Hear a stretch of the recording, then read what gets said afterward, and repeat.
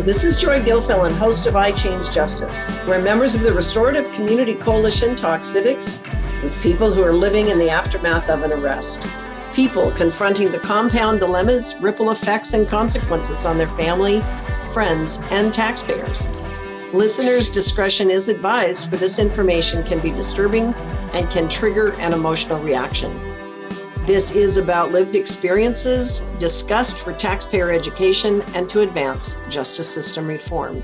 It is not to be used for legal advice.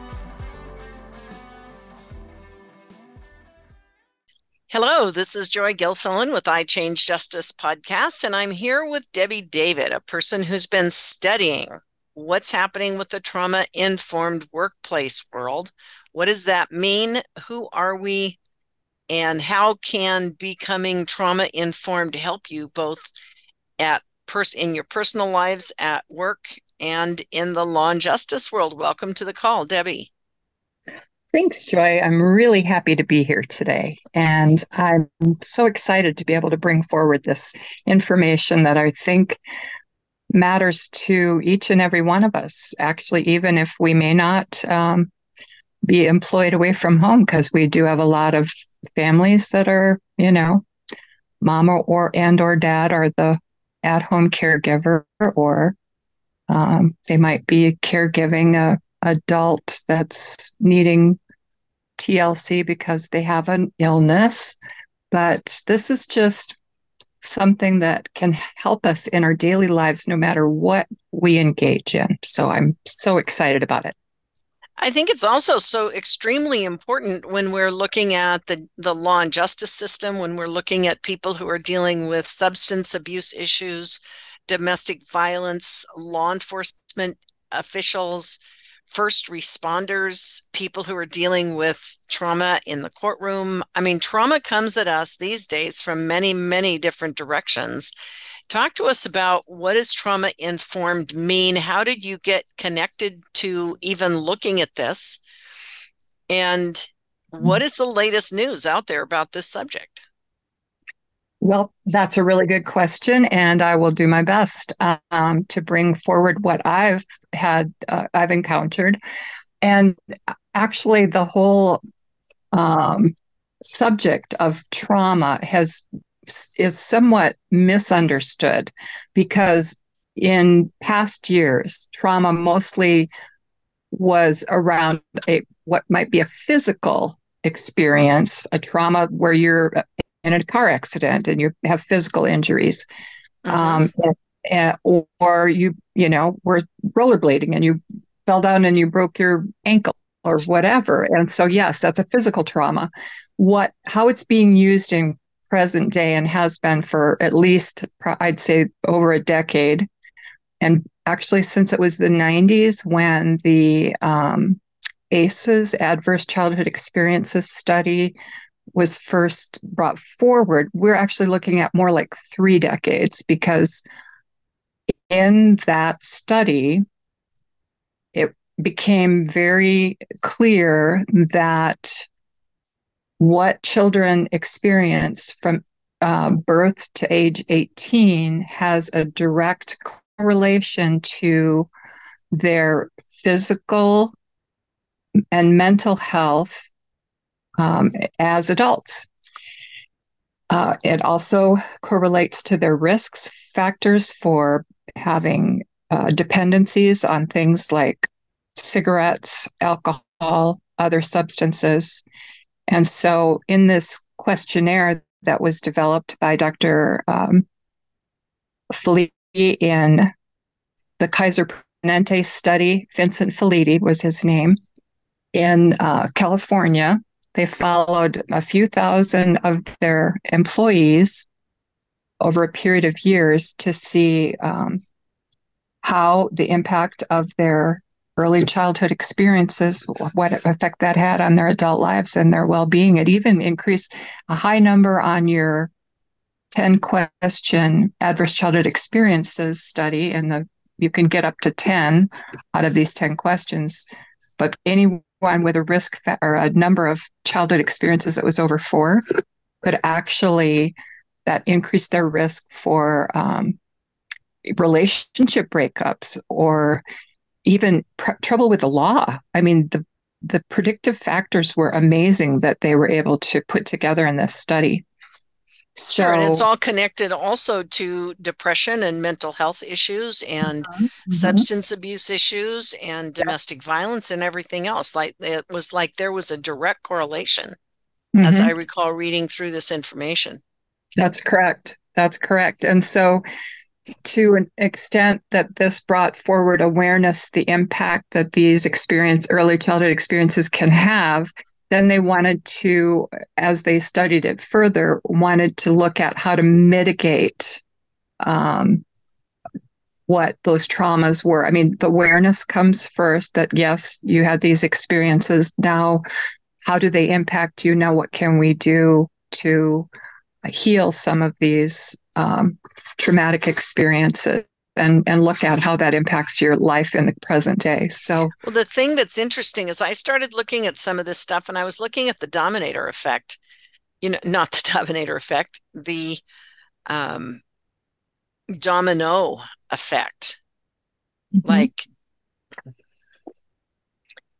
it's interesting, Debbie, because when I was looking at some of this information, I was looking at it at the domino effect and the ripple effect of things. And when we started looking at generational trauma, how different kinds of trauma can compound over time. And you have something that happens and it skews the way you react, and then something else happens and it skews the way you react. And before long, there's a cascading effect called the domino effect. And that's partly what you're talking about here. Is that correct?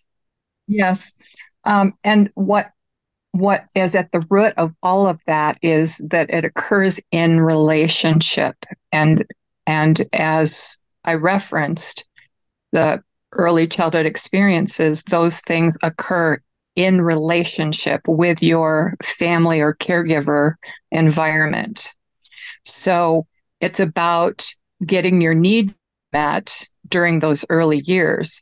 And actually, Dr. Gabor Mate talks a lot about this in his multiple writings, but his most recent was published a year ago, last September, The Myth of Normal Trauma, Illness, and Healing in a Toxic Culture.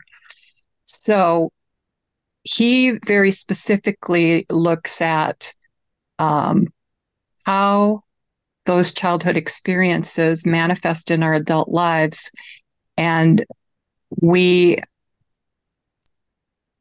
do have certain behaviors, engage in certain behaviors to try to either feel better or sometimes we're not even aware that we're doing, especially in addiction, that what pain we're trying to numb in addiction situations. And always it comes back to something that there's big T trauma and little T trauma. The big T trauma are the things that are more visible, like intentional physical abuse, intentional neglect, like not feeding your children because that's how you discipline them if they misbehaved.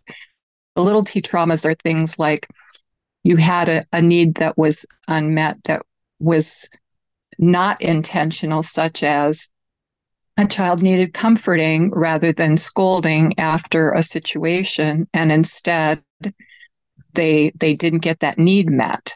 They weren't comforted. They were punished in a certain way that didn't help them process through whatever they needed to learn in that situation. So all of us have these areas in our lives that until we pursue intentional investigation and look into our personal, individual family history and intergenerational, as you mentioned earlier, that we just don't know what we don't know. So, uh, So, why don't we take a quick break here? And I'd like you to think about how this applies directly to first responders.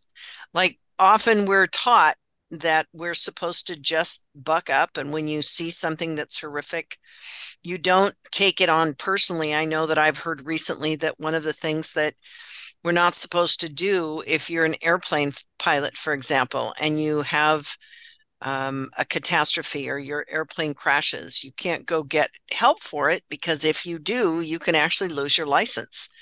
So there's things that we are taught that we're supposed to just be strong and avoid talking about. Let's talk about that relative to police officers and relative to first responders who are first at the scene, or people who are dealing with an escalating situation in a family domestic violence case, and you have to show up and do that. So let's come back just a minute and have Debbie give us some ideas about how this trauma-informed knowledge can help people who are working in the front lines. Are you a member of patreon.com and enjoying our podcasts?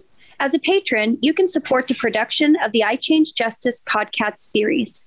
You can also support the Restorative Community Coalition, get our news, updates, and access to our digital training programs downloaded directly to your email address on a regular basis.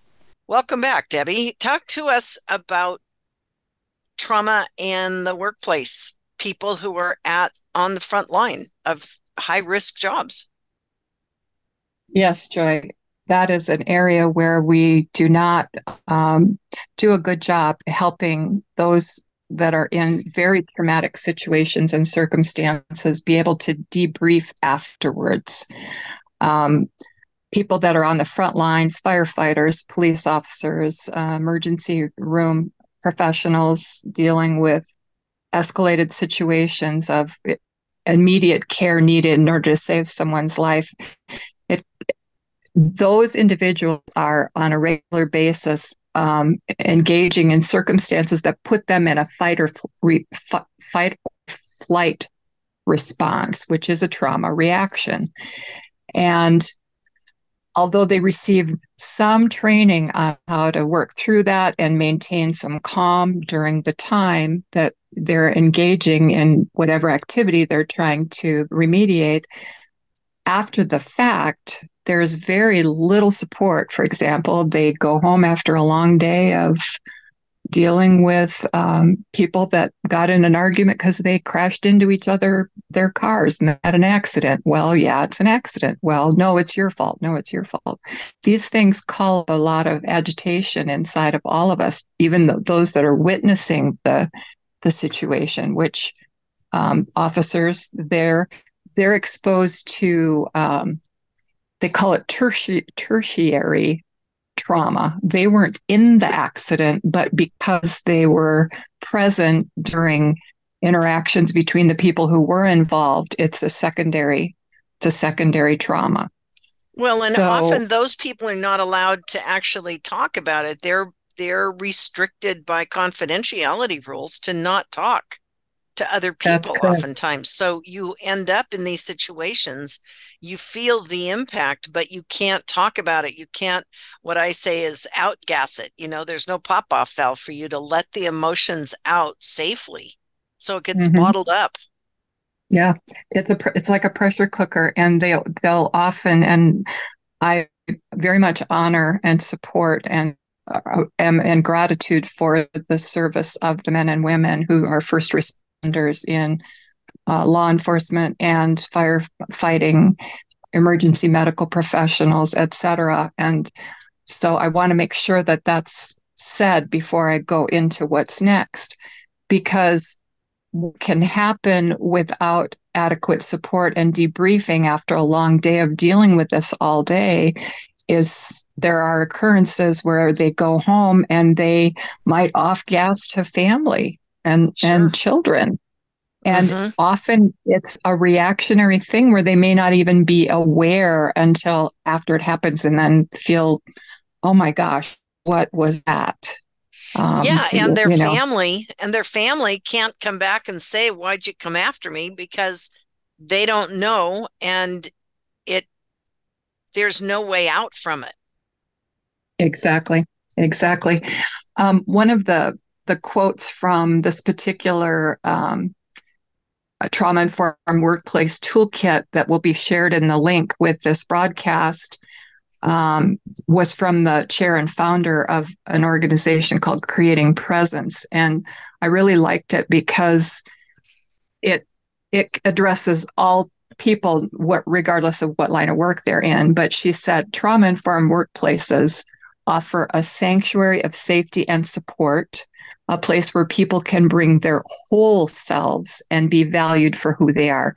Now, what that means to me, how I interpret it, is you have a network of people that you work with in doing maybe similar things or in supportive roles of whatever your job is, and that you can be a human. You can maybe be struggling that day, and a coworker can observe that and say, "How are you doing today? Is there some way I can, would you like to talk? Whatever." I mean, this is the kind of occurrence that if we were allowed to function as a society that and we're structured so that we could have opportunities for growth, for sharing, and not be kind of boxed away where this is my role and my role requires me to be stoic and suck it up and not let my guard down because I'm,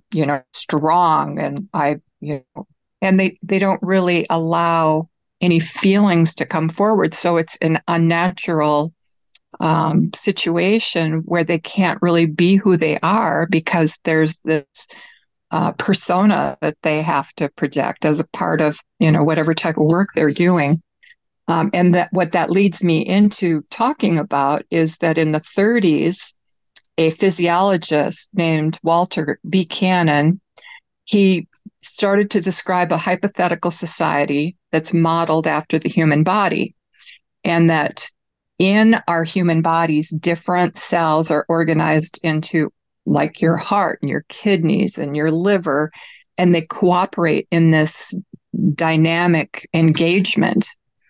And so in that living system, like our bodies, that living system can become ill, but it also can recover.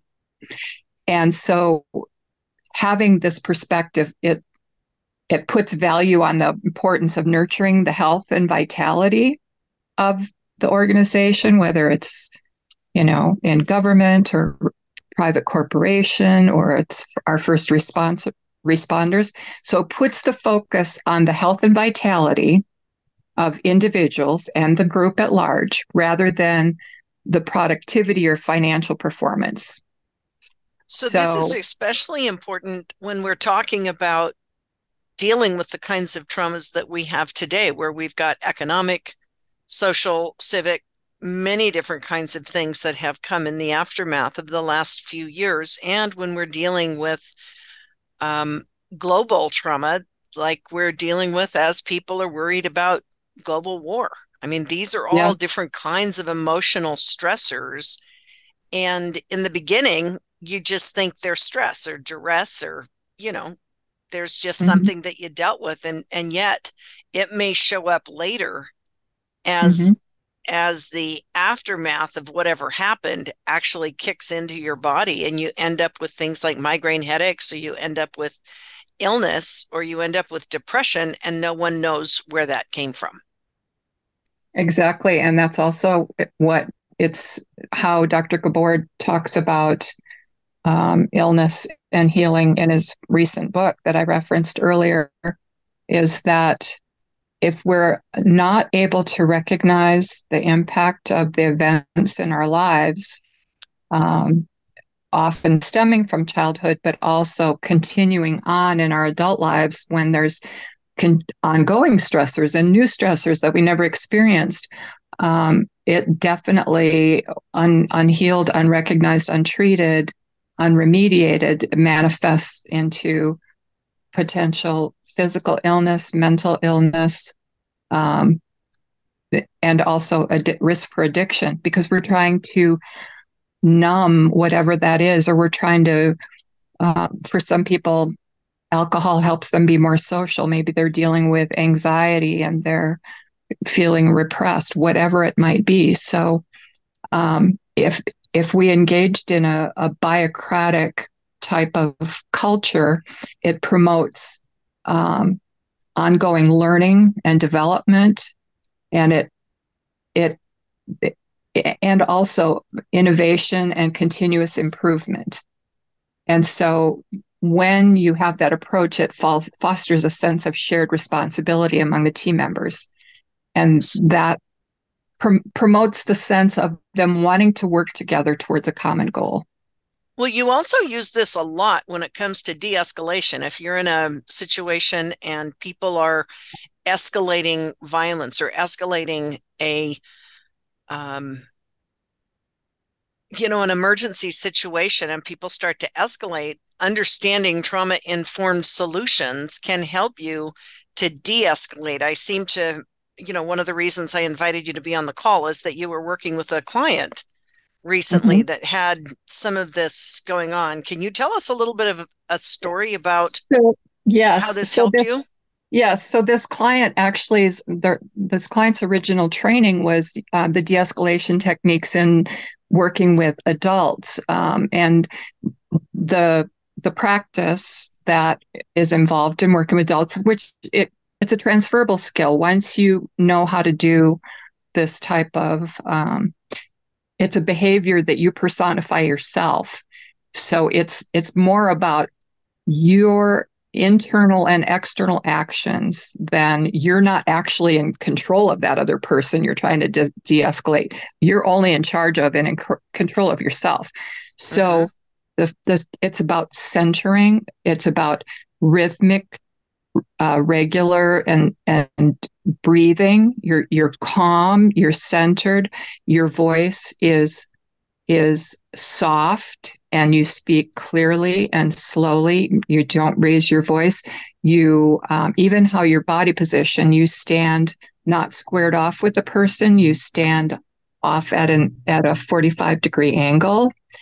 You make eye contact, but you don't stare. You occasionally will glance away, but only briefly, because that can also trigger the escalated person as a sign of disrespect. So there's all these, and some of them seem like such minor little things, but when you put it all together, it has incredible impact. And really using that when they say something, you use reflective listening, where, like, I'm really upset about da da da da. Well, I hear that you're really upset about such and such. Will you tell me more? Because you want to completely hear them and draw them out. And it might sound like that would escalate them, but really you are there to help co-regulate what's going on with them. And that means by your calmness and you being interested in why they're upset, and you're there to be a support for them, they will eventually go, somebody really cares about what's going on here, and I don't have to hold on to all of this myself. Co-regulation is a very interesting thing, because it's about being able to self-manage yourself if you're the person trying to de-escalate somebody else. But it's also important because when you're in these toxic or high stress, duress situations, what can happen is this stuff starts to accumulate in you, and you can be triggered up. Because if you're the person who's in responsible charge and something is happening in the circumstance that there is deep trauma and it's coming at you, when you learn these talents of deregulation, you can regulate yourself, you can help others regulate, and then there's oftentimes a secondary or tertiary person, a second or third person in the room that oftentimes you don't even recognize. It might be a child, it might be a spouse, it might be an animal that's, going off because the hypertension in the room is going up. So being able to do co-regulation means being aware of everything in the room that's going on, right? Absolutely, yes. That was another piece to the de-escalation that I forgot to mention is that you always too position yourself so that you are have an out if you need to. I mean, it sounds kind of like, well, does that mean you don't feel confident that you can de-escalate this person? It doesn't mean that. It means that we can learn the training, we can practice the training, we can utilize the training, but each situation is completely different, and not everything that you do works with every person. And so you still have that safety awareness in mind, and that's really important. So, yes, always positioning yourself so that the person you're trying to support is not blocking an exit. Position yourself where you can get yourself to safety if necessary. So, what I wanted to share about how this client used what they learned in their home situation is that they had one of their children that had written, found a Sharpie on the playground, was upset about something, and had written on the playground about how upset they were with the black Sharpie on the playground equipment that's made out of this recycled plastic material. Well, another child on the playground came to the client and said, your little girl did this and this and this, just telling on the child. And so the client went to check, which wasn't out of the ordinary. It wasn't going to be like, oh, somebody came and got me to tell me you did something wrong. But it was just like, hi, I just came to check. How's everybody getting along? Do you need a snack? If you wanted some water, I brought a water bottle, whatever. And immediately the little girl knew she did something wrong, was fearful of getting in trouble. And so the body language was not making eye contact, putting the head down, not wanting to, kind of looking around, not responding to the parent, the client. And right away, so these are words, though, that specifically wouldn't necessarily be used with an adult, but the client said that she'd learned from another workshop that she attended. It looks like you're having some big feelings. Would you like, and very calm, very slow, regulated breathing, and very, no raised voice whatsoever. Looks like you're having some big feelings. Would you like to talk to me about it?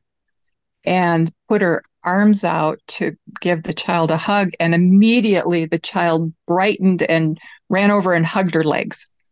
And the client was like, oh, cool. I'm so glad that worked. Because go ahead. Go ahead. She was just delighted because she'd not tried this before, but she had learned about it, but she already knew about the breathing and the calm voice and the, acknowledging what they observed was going on with the child. So go ahead. You were going to ask something. Well, it's like, it seems like something so little. And in this particular case, you're talking about a client who's dealing with a very young girl, and you're talking about something very small. But if you can imagine that in a larger situation, let's say that you have an accident where you've got 10 or 15 people around it, and they're all angry and people are wanting to get upset. And if you can walk in that situation and bring calmness to it, you can de-escalate not just the one person who's in trauma, obvious trauma, but you can de-escalate it for a dozen other people, and those people all learn how to de-escalate this kind of emotional situation that's climbing up and getting inflammatory. Yes.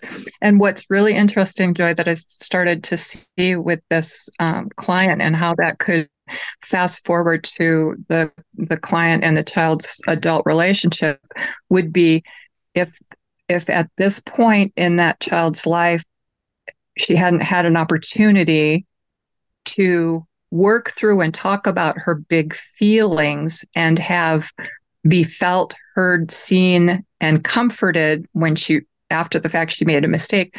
As an adult, if she did something wrong, she would likely stay stuck in a escalated, I did something wrong. I'm really upset about this. I'm just going to blow up about it because I don't know how to handle this. I don't know who to talk to. I don't know how to talk to myself about it. So what you just shared about a situation where it's adults and it's a multi person situation, the people that are escalated in a case like that are actually ones that didn't get their needs met as young children, because not everybody that gets in a wreck gets really upset. But you can pinpoint which ones that haven't, and you can assess pretty clearly and pretty likely pretty correctly that those individuals did get the kind of support they needed on how to deal with these big feelings, because they are. Even for adults, they're big feelings. You get in a wreck and it's whose fault? Did I do this? Oh my gosh, what am I going to do? And on and on and on. But yes, it is like you said, the domino effect. If you're able to get the most escalated person calmed, because everybody else is going to be on edge too, if that one person that's the most escalated. And that's kind of a triage situation. You look at who's the most escalated, you go there first. This is Joy Gilfilen with iChange Justice, and we will return after the break. Thank you to our sponsors. You can find links to them on our website at therestorativecommunity.org. You can also donate to support our direct services and our restorative community outreach and initiatives by clicking on the donate button. So welcome back to the call, Debbie. Let's talk about what this has to do with people who are dealing with, diverse abilities. They have challenges with mental illness, or they have challenges where their body doesn't function in the same manner. Or, how do you work with people in different situations that are not so easy to de-escalate just by addressing their emotional state? Thank you, Joy. And that's a really good point. And I recall not that long ago, I'm not sure I can find the link this quickly, but it was a beautiful example of trauma-informed first responder law enforcement. There was a young person, looked like a teen in the video. It was an actual video of this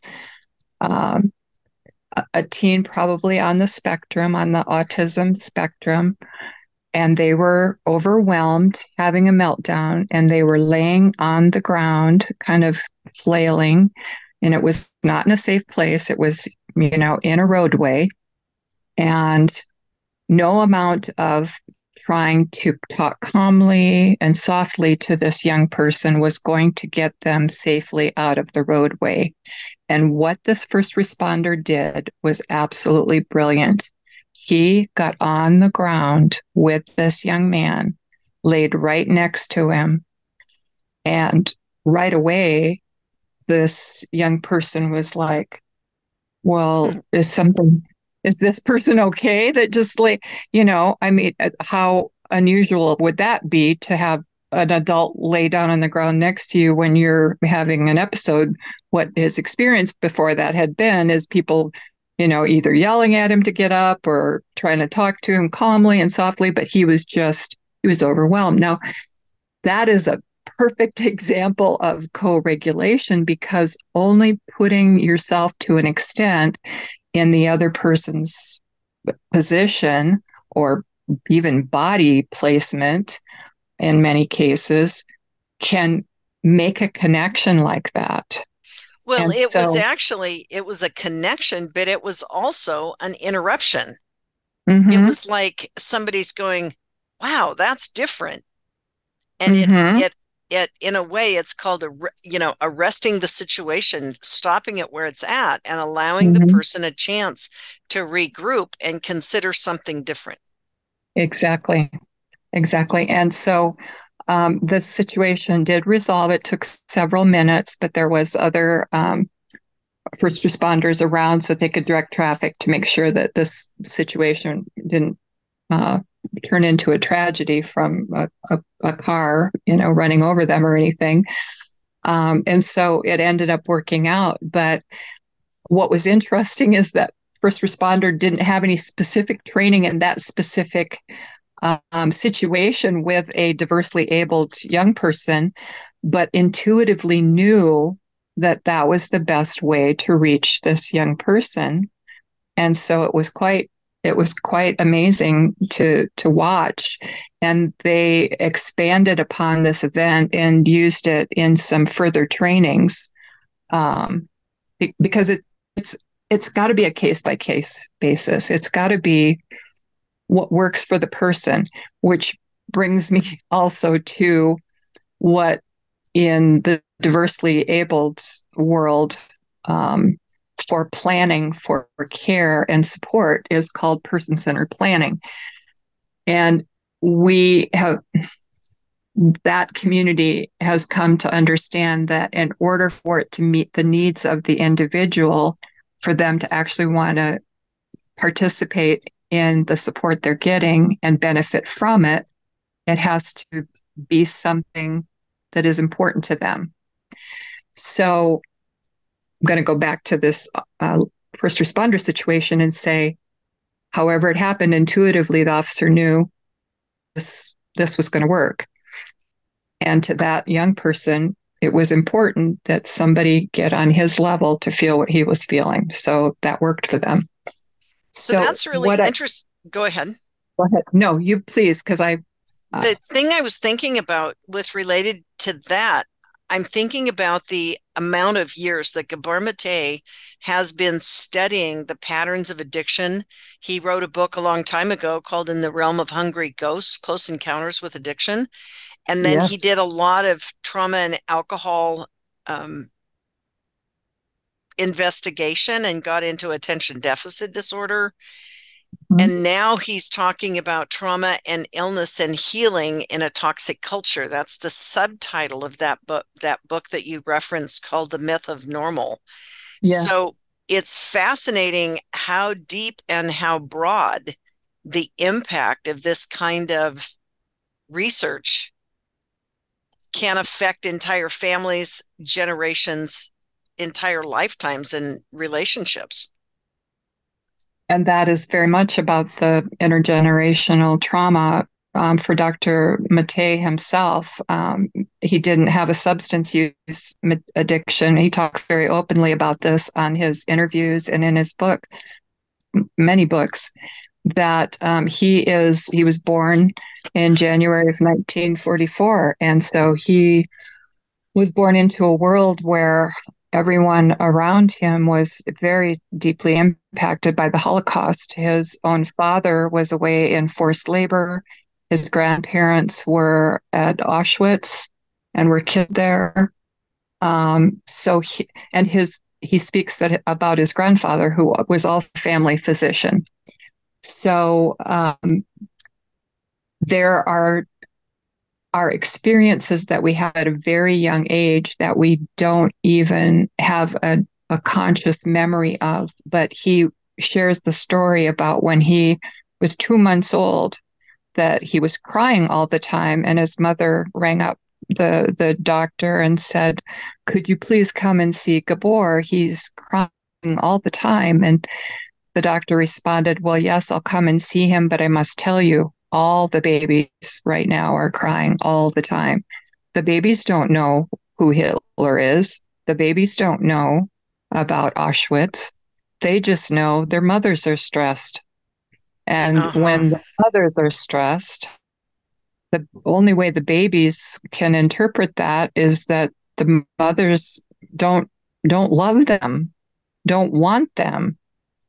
And so this started a long process with Gabor that he wasn't wanted or loved. And he shares that in his adult life, when he started to think about what he wanted to do and what he wanted to be, he said, "Well, I'll become a doctor. They always want you. They want you when they're born. They want you when they die, and all the times in between." And his practice and how much time he spent doing his medical practice he was away from his family. When he was home, he didn't feel wanted. It was when he was away answering the beeper all the time. So his work became one of his addictions. Here Wow. again, but very openly. So it is quite the other one that he had, and he said he had a shopping addiction. He once left a woman in labor to go shop for classical music. What? And yes, I know lots of people shake their heads when they hear that. How in the world? He would buy thousands of dollars of classical music. He never even listened to all of them. CDs. He had this favorite store, and then lied to his wife about where he was and how much money he spent. And that's interesting. It wasn't in the actual getting. It was in receiving it, and it was in the act of acquiring it that something about this, and that's where he talks about in the realm of hungry ghosts, is that it was this internal thing that no matter how much he would get, it was never enough. He had to go get more and more and more. And so for most people, it might sound like an odd addiction, but there are work addictions, exercise addictions, food addictions, all different types. And he speaks about, rather than look at why the addiction, look at what that addiction does for people. What did they get from it? And so he goes into audiences and he says, is anyone willing to share what your addiction, what you got from it? And people would raise their hand. Well, relief from anxiety. Others would say pain relief. Others would say it made me feel normal, like I could talk to people. So what was fascinating about how he shared what he shared with his audiences was that all of these things, so is relief from pain, is feeling like you could talk to people and maybe that you were no longer lonely because you could talk to people, or that it made you feel normal, maybe accepted, whatever. Are any of those things bad things? No, they're things that meet human need. There was a need somewhere. So if you look at addiction, that it's trying to meet a need in someone, then rather than look at whatever the addiction is, look at how else can we meet that need? And let's uncover how that need was created, that it became unmet to begin with. And so that starts this other journey of discovery. So this is layers after layers after layers. And originally you were going to say something about how to get this trauma-informed workplace toolkit or something. Give us the name of what that website might be that you could go check out, this trauma-informed workplace. Okay, I had just sent it as a link as an email, but I'm going to go in and open it and I will tell you what it is. It's called, and it includes information in this introduction to the multi-page document that you can print and share. It includes information about biocracy, but the website is C as in Charles, TIPP.org. And it's called the Trauma-Informed Workplaces Toolkit. And it is from a campaign for trauma-informed policy and practice. So this is an organization that is very much focused on healing. Their mission is to create a healthy, just, resilient, trauma-informed society where all individuals, families, and communities have the social, political, cultural, economic, and spiritual opportunities and support necessary to thrive. And their work is grounded in the acronym NEAR science, which is a combination of neuroscience, epigenetics, adverse childhood experiences, and resilience. So it's a wonderful website to go to. I've emailed it to you, so you're able to type it into the description about this podcast. So I've looked at a lot of different resources for trauma-informed care. And I'm really, of the many dozens that I've looked through, this one is the most comprehensive and that I feel is the most helpful. Excellent. Thank you so much, Debbie David. Are there any last minute comments that you want to make before we let the audience go on with their day? But well, just one, and thank you, Joy. Every day, no matter what we're doing, if we can engage with one another, families, friends, the checkout person at the grocery store, in a calm and responsive and respectful, friendly way, that creates its own domino effect. And it's one that will ripple out from there. That checker might go home and smile at their kids or their husband or, wife, whatever it might be, instead of being grumpy, just because one person took a second to say, you know what, I appreciate your helpfulness today. This, it really mattered to me. We can do these little things and they add up to be big things. And that's what we all need to make an effort to do, because that's how we grow and we nurture and we share. And it's about making the world a better, healthier, safer place for us all. So thank you. Thank you so much, Debbie. Appreciate your coming and have a great rest of your day. Thank you all for listening. Please share our podcast with your friends and family. Subscribe at Spotify, iTunes, or from your favorite playlists. At therestorativecommunity.org, you're invited to subscribe to our newsletter, connect through social media, or send us feedback on our shows.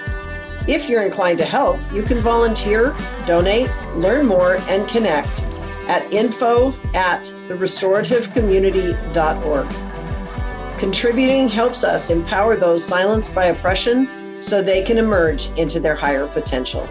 Thank you.